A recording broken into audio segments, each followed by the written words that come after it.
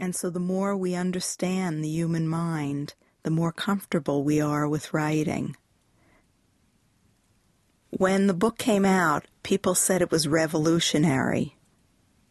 I smiled, but I didn't know what they were talking about, and a few people called me a genius. I know I'm not a genius. Maybe the only moment was the idea of figuring out and putting together Zen and writing, having Zen inform the writing. And I'll tell you why I did this. Because I very badly wanted to write, and I didn't know how. And I couldn't learn how in all my public school education. And I think by college I just gave up. But I had a dream of it way deep underneath, a dream that I didn't know I even had. But I was in love with literature, and I had stories to tell. So I had to get really slow and dumb and watch my mind and watch how you connect. I wish now I had another chance to write that composition, what I did last summer. Because when I wrote it in grammar school, I was so scared. So I just wrote, "It was interesting, my summer. It was good. I had a lot of fun." And I snuck through with a B.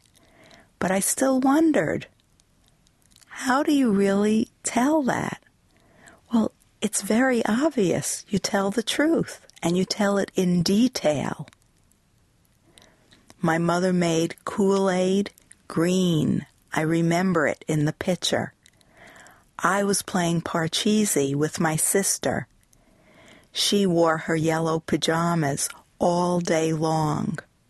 My grandmother made coleslaw and had me shave the carrots. I loved my grandmother. Then we'd also make applesauce, and I'd get to peel the apples and eat the skins. My grandfather was eating prunes, and my father was playing golf. I could have gone on and on. A summer with a kid, 2 full months on Long Island in the haze and humidity.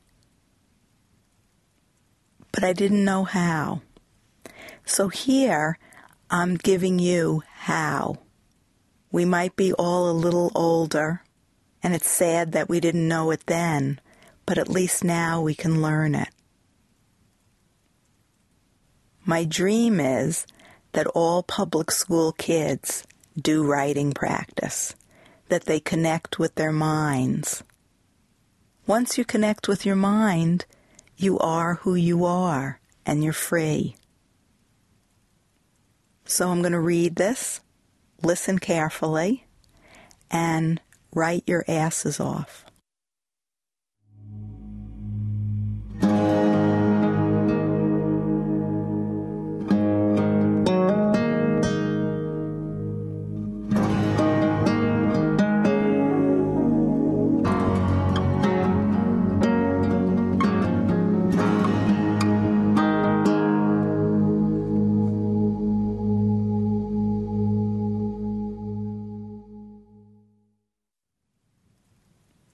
I was a goody two-shoes all through school.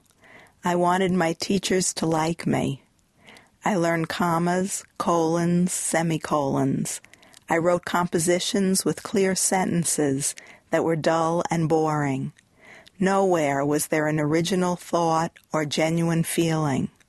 I was eager to give the teachers what I thought they wanted. In college, I was in love with literature. I mean wild about it. I typed poems by Gerard Manley Hopkins over and over again so I could memorize them. I read John Milton, Shelley, Keats aloud, and then swooned on my narrow bed in the dormitory. In college in the late 60s, I read almost exclusively male writers, usually dead, from England and the rest of Europe. They were very far removed from my daily life, and though I loved them, none of them reflected my experience. I must have